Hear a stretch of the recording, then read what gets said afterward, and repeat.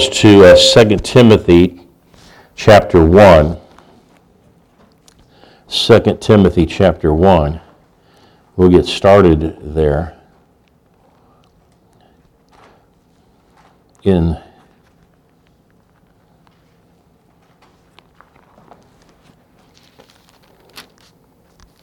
Second Timothy chapter 1 and verse 7. It says, "For God hath not given us the spirit of fear, but of power and of love and of a sound mind." So, there's some revelation here about what God has given us and what He hasn't given us. And what a lot of times people base what God has given us and what God hasn't given us, they base on what they hear from a pastor, what is being preached or not preached in our churches today. And that's why we see the condition of a lot of the churches today, and a lot of the Christians, believers, is because of what's being taught or not taught in services. All right? I'm going to talk to you today about the importance of a pastor in your life, having a pastor in your life. It's very important. Because it says, here I'm teaching you, the word says God has not given us a spirit of fear. Right. All right? So you have fear, but when we talk about fear, that's kind of a broad spectrum, really, when you think about it. In a lot of people's lives, it's kind of narrow. They limit fear to something that happens when they're scared to death, or they're real nervous. All right, but see, it's wider than that because fear starts in other places. All right, worry starts not just when you're literally wringing your hands, but if you're thinking about something a lot, well, really, you're getting in an area of worry. You're getting in an area of fear, and you have to recognize that God didn't give you that. All right, He didn't give you a spirit of fear. And a spirit of fear is one that always has a tendency to go into those areas of worry, doubt, complaining. And a lot of people don't realize, but anger is a lot of times mostly associated with fear. Now, I understand there is a righteous anger. Jesus, we see Jesus with that when He overturned the tables in the temple of God. All right, because they were making it into a den of thieves, and it was supposed to be a house of prayer, but they were gambling and things like that. So he went in and turned the tables over in that situation. That's a righteous anger. But other types of anger, a lot of times it's fear based, because it's expressed because someone has lost control of a situation, and they don't know how to get it back, so they get angry. All right. Well, those are things that you need to learn to recognize. But let's go on here. It also says here, but He gave us power. And what does that word power mean? That word power means He's given you authority. He's given you authority over every situation in your life, and it's up to you how you're going to handle that authority that God's given you and place it over control of everything that's trying to affect you in your life, or anything, I could say it this way, anything that's trying to hinder you. All right? You've been given authority over that. All right? But it also says, and He's given us the spirit of love. Well, love is important because love, now abides faith, hope, and love, but the greatest of these is what? Faith? Hope? No. It's love. All right, because the love walk, all right, holds everything else, is really the grease that holds everything and causes everything else in your life to operate smoothly. Without it, you're going to be making a lot of noise. You're going to have a lot of issues. But it also says, and out of it, He's given us a sound mind. Okay? God's given us a sound mind. Well, what is a sound mind? A sound mind is at peace. It really speaks of a mind that has been renewed to the Word of God. All right?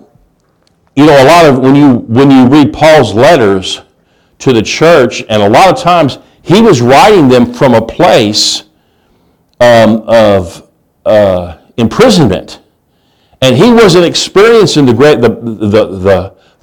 best of conditions as he's writing these letters, but he was experiencing a lot of adverse situations, but he was still able to confidence about what he was saying. But why? Because he had a sound mind.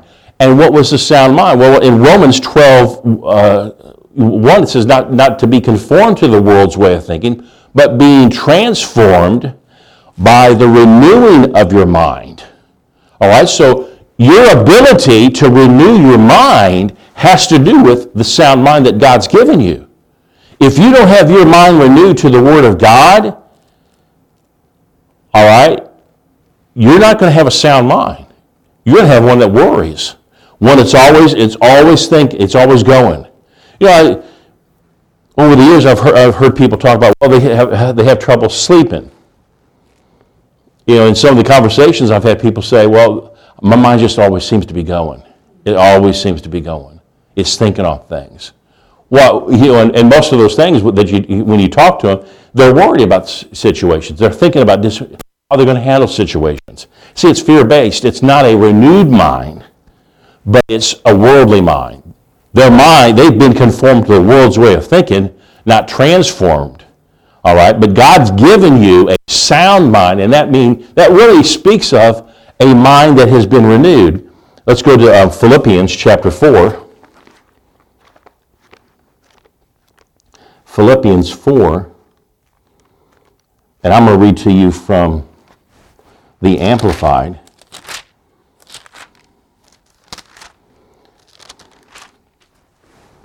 In Philippians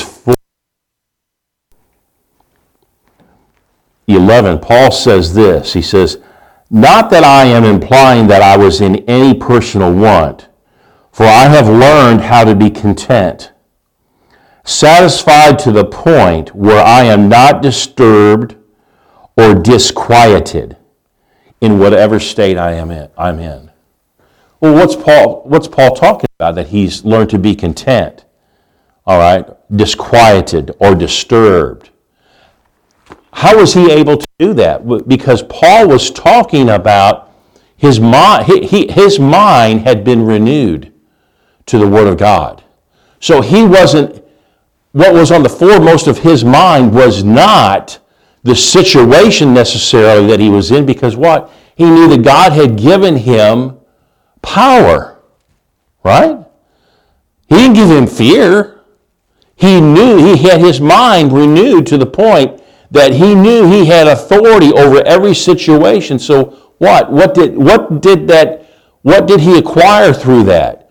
Paul acquired a stillness, a contentness, that while other situations may be raging around him, who's in control of the situation? The things around you or you?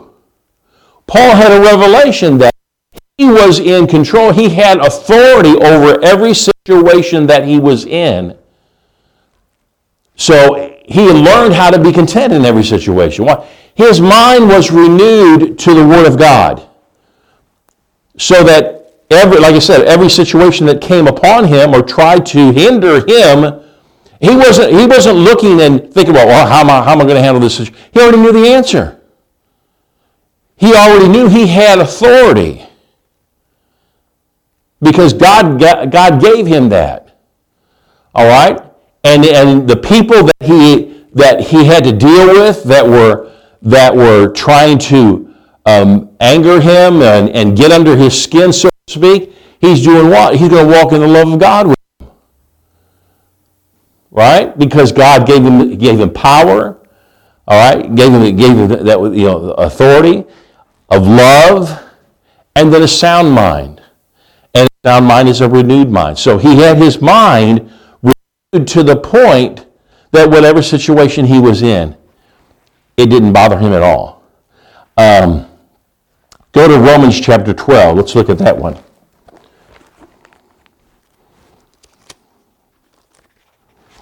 Romans chapter 12.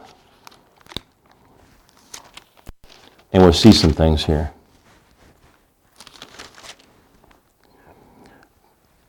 Paul says this in verse 1, I appeal to you, therefore, brethren.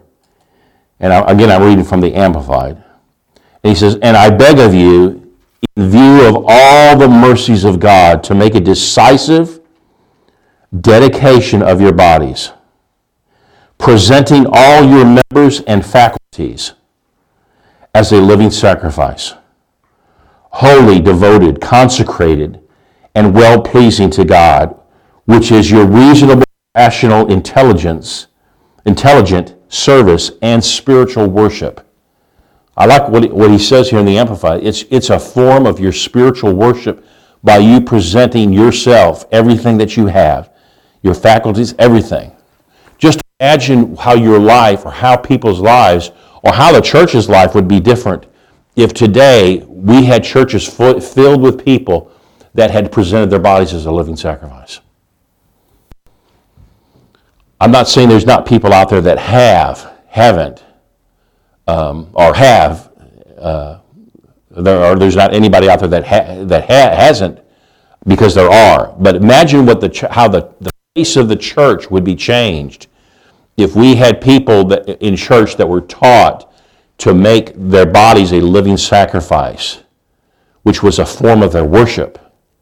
So that takes on an endless viewpoint of things, how you would look at things. He's trying to get under your skin. You're not looking at how am I going to get back at them. Why? Because that's what the world does.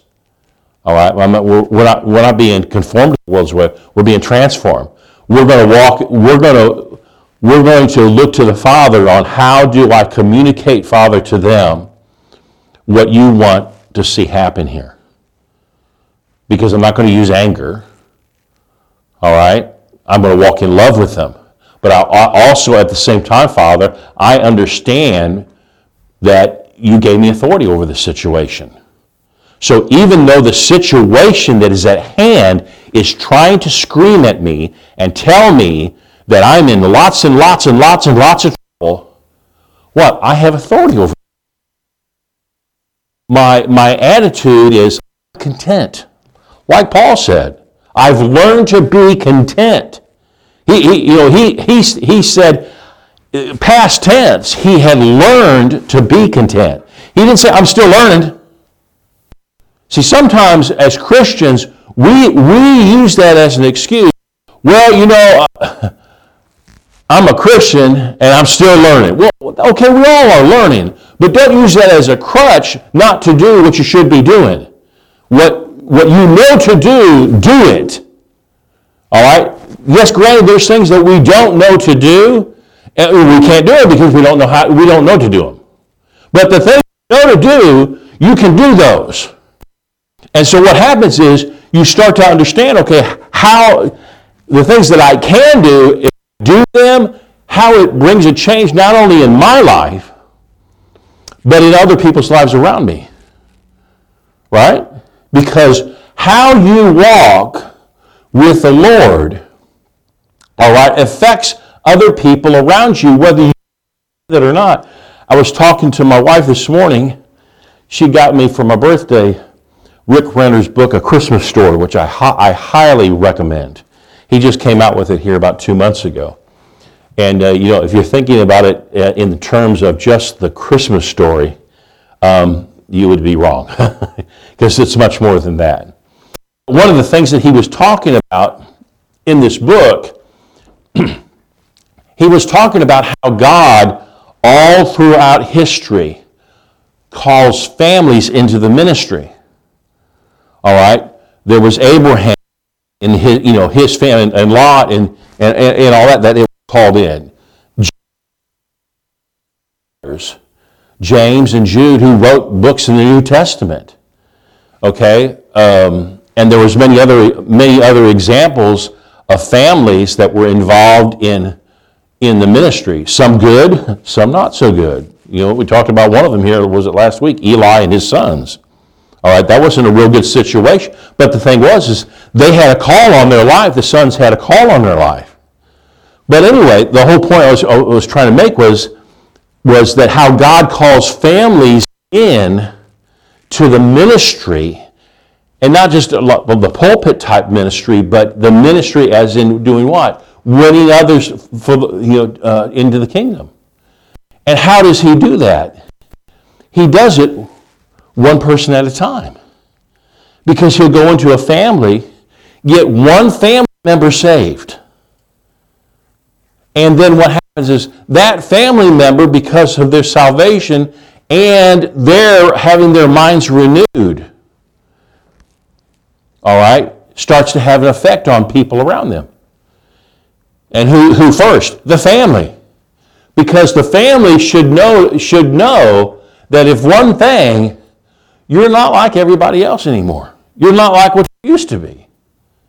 And hopefully they see you as being, what the world would call a holy roller, but you're on fire for God. You have a hunger for God.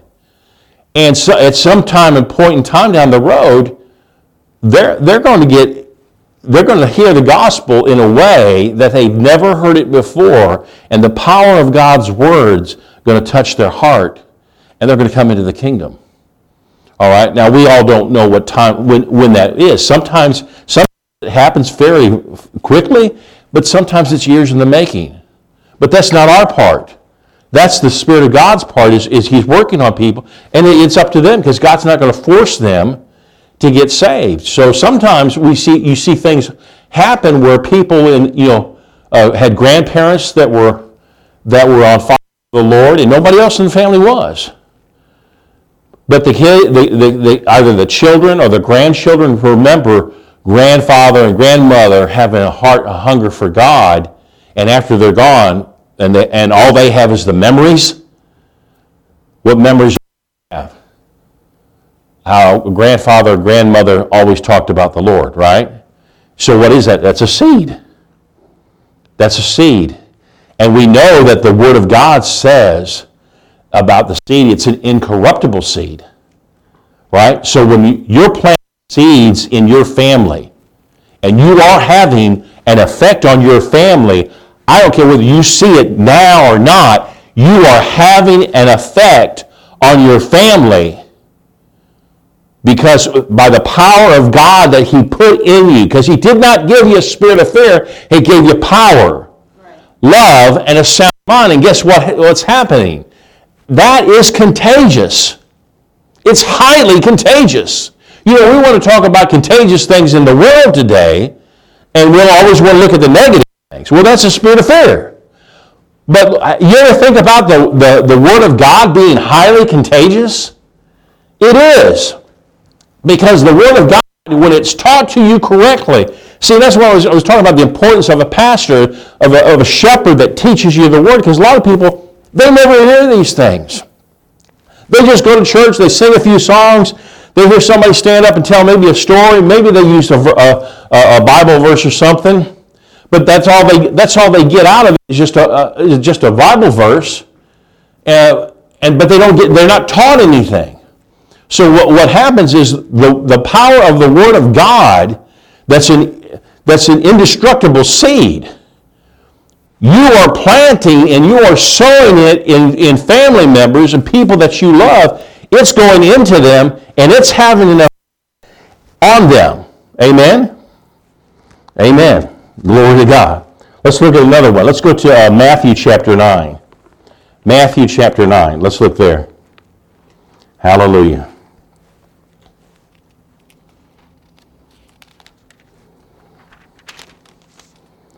Because a lot of times what will happen is people's viewpoint of God, they learn about it from other people, other family members. So if you're on fire for God, people that know you are going to learn about the Lord through your actions, through what you do, what you say. I remember years ago, I heard Keith Moore was telling this story. And Brother Moore was working in Brother Hagin's ministry in healing school. And they would have healing school. And people would come around to the healing school and be prayed. And one, I don't know if it was a Friday Friday afternoon service or something. But there was two ladies at the end of the service. It was a Friday morning because they had Friday morning and a Friday night. And there was these two ladies at the end of the service. Do you think you could have Brother Hagin pray for my sister? And he said, well, why? Why does your sister need prayer? Well, she's got cancer, and the doctors have only given her like 6 to 12 months to live. And he said, well, I won't be able to have him pray now because he's already left, but if you'll come back tonight at 6 o'clock, and he'll minister to people, and that's usually when I'll let him know that you're here, and he can pray for you. And both these ladies looked at Brother Moore and said, well, we're not going to be back here tonight. He said, well, what do you mean? You said you were in town for the whole day. Well, yeah, we're going shopping. Wow. We're going shopping. And so they left. Here the sister was dying, 6 to 12 months to live, but they had so little respect for the things of God, they just thought they could just drive through and have somebody lay hands on them, and they'd get a miracle. And there's times things like that do happen, but you know what? If you get your miracle, you're going to have to know how to hold on to the thing, because the devil's going to come and try to take it back from you. That's how he operates. Satan is going to come back, and if you don't have any teaching in you to the point to where you can make a stand, all right? And I've said this before over years, but where you go to church is important. It literally is a matter of life and death, because there are people that have left this planet that were Christians, but they didn't know the will of God concerning healing, and their bodies got weaker and weaker and weaker to the point they just up and left. They up and left the planet. And that's not God's will. You there in Matthew chapter 9? Let's look here at verse 35. It says, and Jesus went about all the cities and villages, teaching in their synagogues, and proclaiming the good news, the gospel of the kingdom, and curing all kinds of diseases and every weakness and infirmity. Now we see right here, where did Jesus go to heal people? He went into the churches. He was going into the churches and ministering the good news to people in the churches, and they were getting healed.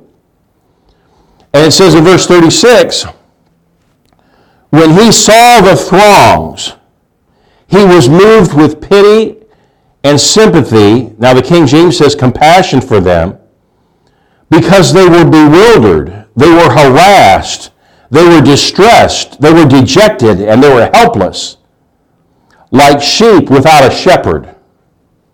All right, imagine that these people it says they were bewildered. When you think about that word bewildered, it means turn. They didn't have an answer for what was going on in their lives. It was basically lost and daily businesses. And things were not getting better for them. Up until that time, they were getting worse. All right? But it says he had compassion, he had pity upon them because they were harassed and they were distressed and they were dejected and helpless, like sheep without a shepherd. So here's Jesus, that he saw the people that they didn't have true shepherds. But where was he teaching at? In churches, in synagogues. So what was being taught in that church? Obviously, deliverance and healing wasn't being taught to the people, right? Because they were bewildered, they were harassed at what was affecting them. All these things were happening to these people because what? They didn't have a sound mind. Their minds had not been renewed to the Word of God. Why? Because this is still Old Testament in Matthew here. Right? It wasn't until Jesus went to the cross and died on the cross. And in the King James, I like it what it says. It says, He said it was finished. Right? He said it was finished. But in the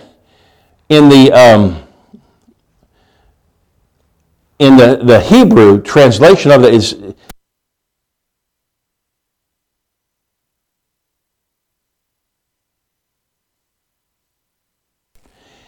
that word telesтерai means in the Greek what it means is paid in full.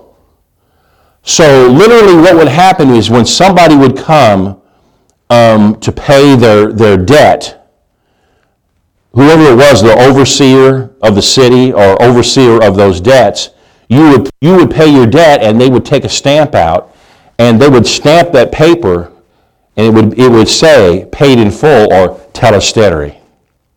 So when Jesus was on the cross and he said,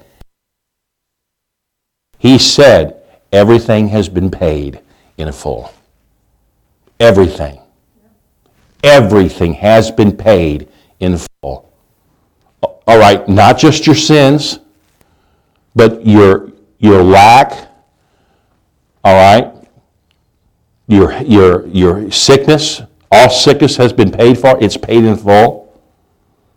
Worry has been paid by Him. You cast your care upon Him because why? Because He cares for you. That's already been paid for. You now have, and now we have the revelation. We have authority because God didn't give us a spirit of fear, but a power of authority.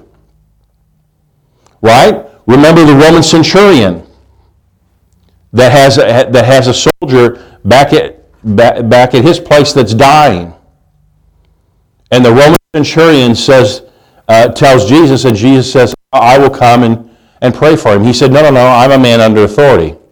I tell people to go, they go. I tell people to come, they come. You just speak the word, right? You just speak the word, and my servant will be healed. Because I understand authority. See, that's the problem with a lot of the church today. They don't understand authority. I'm not mad at people. I'm mad at the devil because he's confused a lot of Christians when we start talking about the power of your words. They don't seem to grasp a handle on the authority that they have in that situation or any situation. And Jesus' response to this Roman centurion, he said, I have not seen such great faith in all of Israel than this man here, and he doesn't even have a covenant with me. He wasn't even a covenant partner. But he said, you just speak the word. How much more you and I as covenant partners understand the word of God that the debt has been paid in full. Jesus said he had compassion upon them because they were as sheep without a shepherd. Then when you come back here into Ephesians,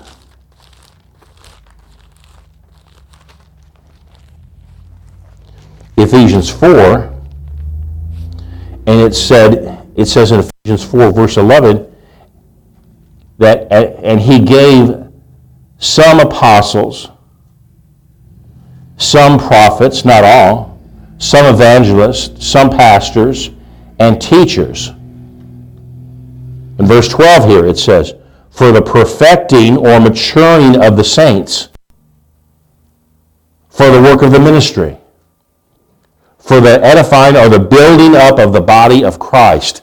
That's why he gave us these gifts, all right, was to build up the church, to build up the ministry. So the importance of a pastor, a shepherd does what? He feeds the sheep. He watches after the sheep. All right?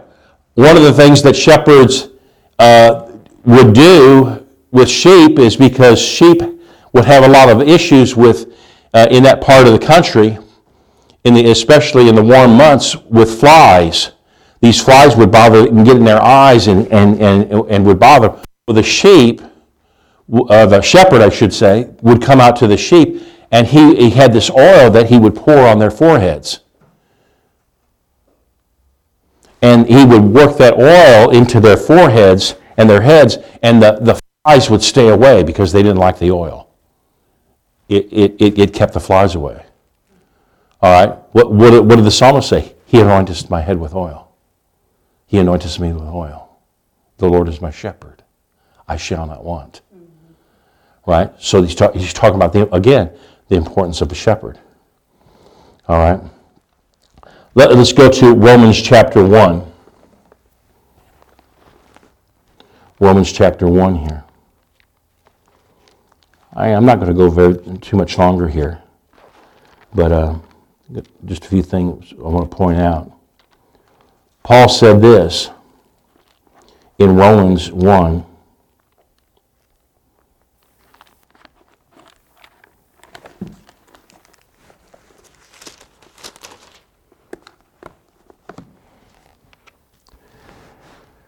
Verse 11, he says, "For I am yearning to see you, that I may impart and share with you some spiritual gift to strengthen and establish you." See, there's something that happens when the shepherd, when the pastor sees people face to face.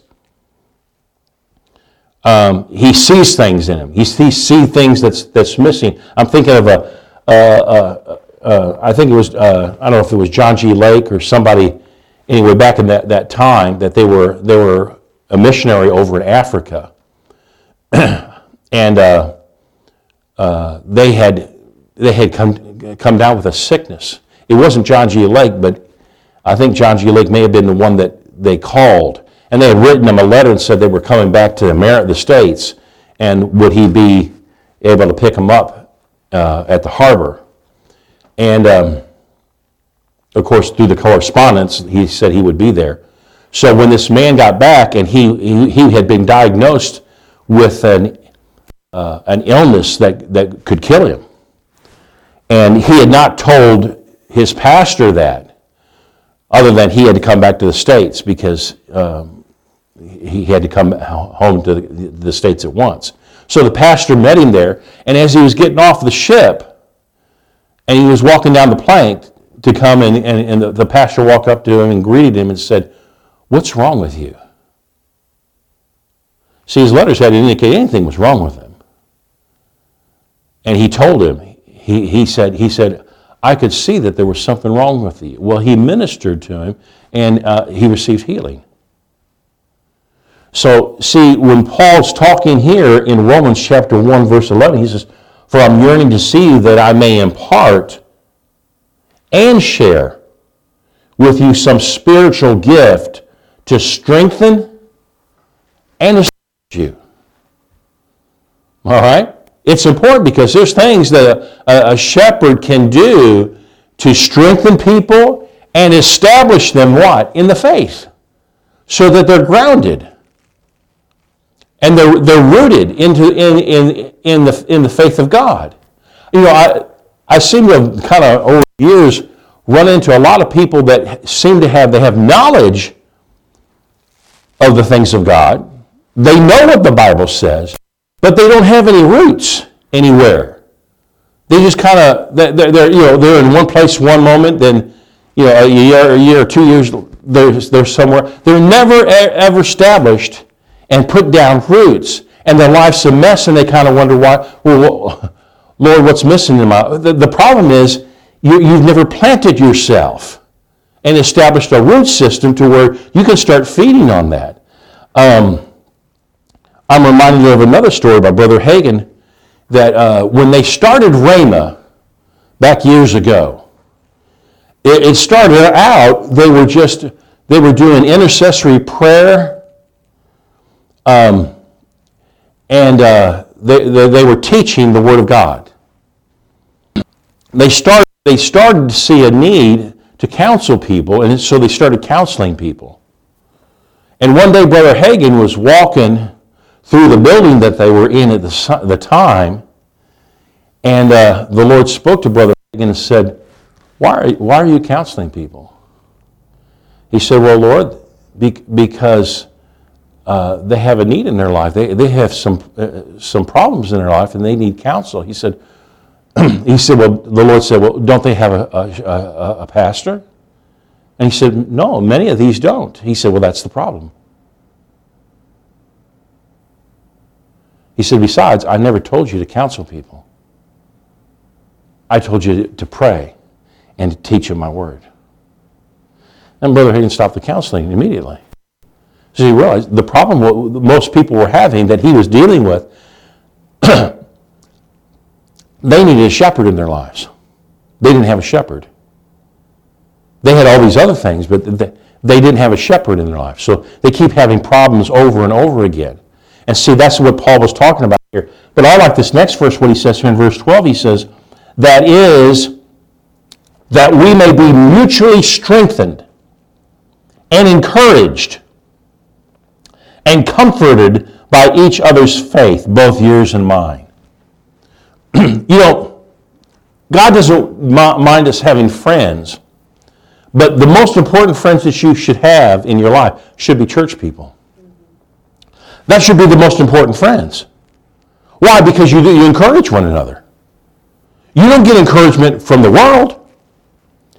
You don't get encouragement from people that aren't really walking with God, even though they say, well, I'm a Christian, I go to church, but they're not really hungry for the thing. You don't get encouraged by them. Right? I mean, you might like them, they're nice, and God's not saying we shouldn't have friends. But see, the most important friends you have should be church people, and ones that are on fire for the Lord and hunger for the things of God. But I like what Paul said. He said that we may be mutually strengthened. That we may be mutually strengthened, encouraged, and comforted by each other's faith. Glory to God. The importance of a shepherd. And a true shepherd is going to do what? He's going to encourage people. He's going to teach them the word. He's going to counsel them with the things of God, right? All right. A true shepherd's when he goes to counsel you, he or she is going to counsel you from the Word of God, not from their own just personal beliefs. Because really, I don't want to know someone's personal beliefs. I want to know what they know about the Word of God, what it says. Because that's what I'm going to hang my hat on. That's what I'm going to put my faith and trust in, what the Word of God says about a situation, not necessarily what somebody else says, even though they may have some understanding and revelation. It's like when they diagnosed me with cancer. I didn't get, I listened to what the doctor said, but see, I wasn't hanging my faith on what they said that cancer was going to do in my body. I couldn't, because it wasn't good. But yet we still see people, that's what they put their faith and trust in, is what the doctor says, and they go along with it. Hold it, you have not been given a spirit of fear, but a power of love and a sound mind. You've got to use your authority over that situation and say, no, it'll be as I say, because Jesus said, you'll have what you say. You'll have what you say about a situation. The enemy's trying to affect you and get you to thinking that, no, it's not going to be that way. But God gave you love, power, and a sound mind. And a sound mind is a mind that is renewed. It's that simple. So if you're having an issue in an area, check your renewing of your mind. Are you really, truly renewing your mind to the Word of God? Or are you just letting what you used to know, all right, try to lead you, which you can't live off of yesterday's faith or last week's. Faith is new every day. So every day you have to put gas in your faith tank. You've got to put faith in your faith tank, and you do that by having your mind renewed to the Word of God. Amen? Did you get something today? I know today was kind of a short service, but that's just what the Lord had for us. Let's all stand up. Praise God. Hallelujah. Hallelujah. We'll release the people online. We call you blessed and the head, not the tail, above, not beneath. You're looking for a church home. We're here at 1120 South 8th Street in Booneville, Indiana on 10:30 on Sunday mornings. We'd love to have you. Amen. Amen. Sister Donna, I'm going to pray for you. I'm going to take authority over this.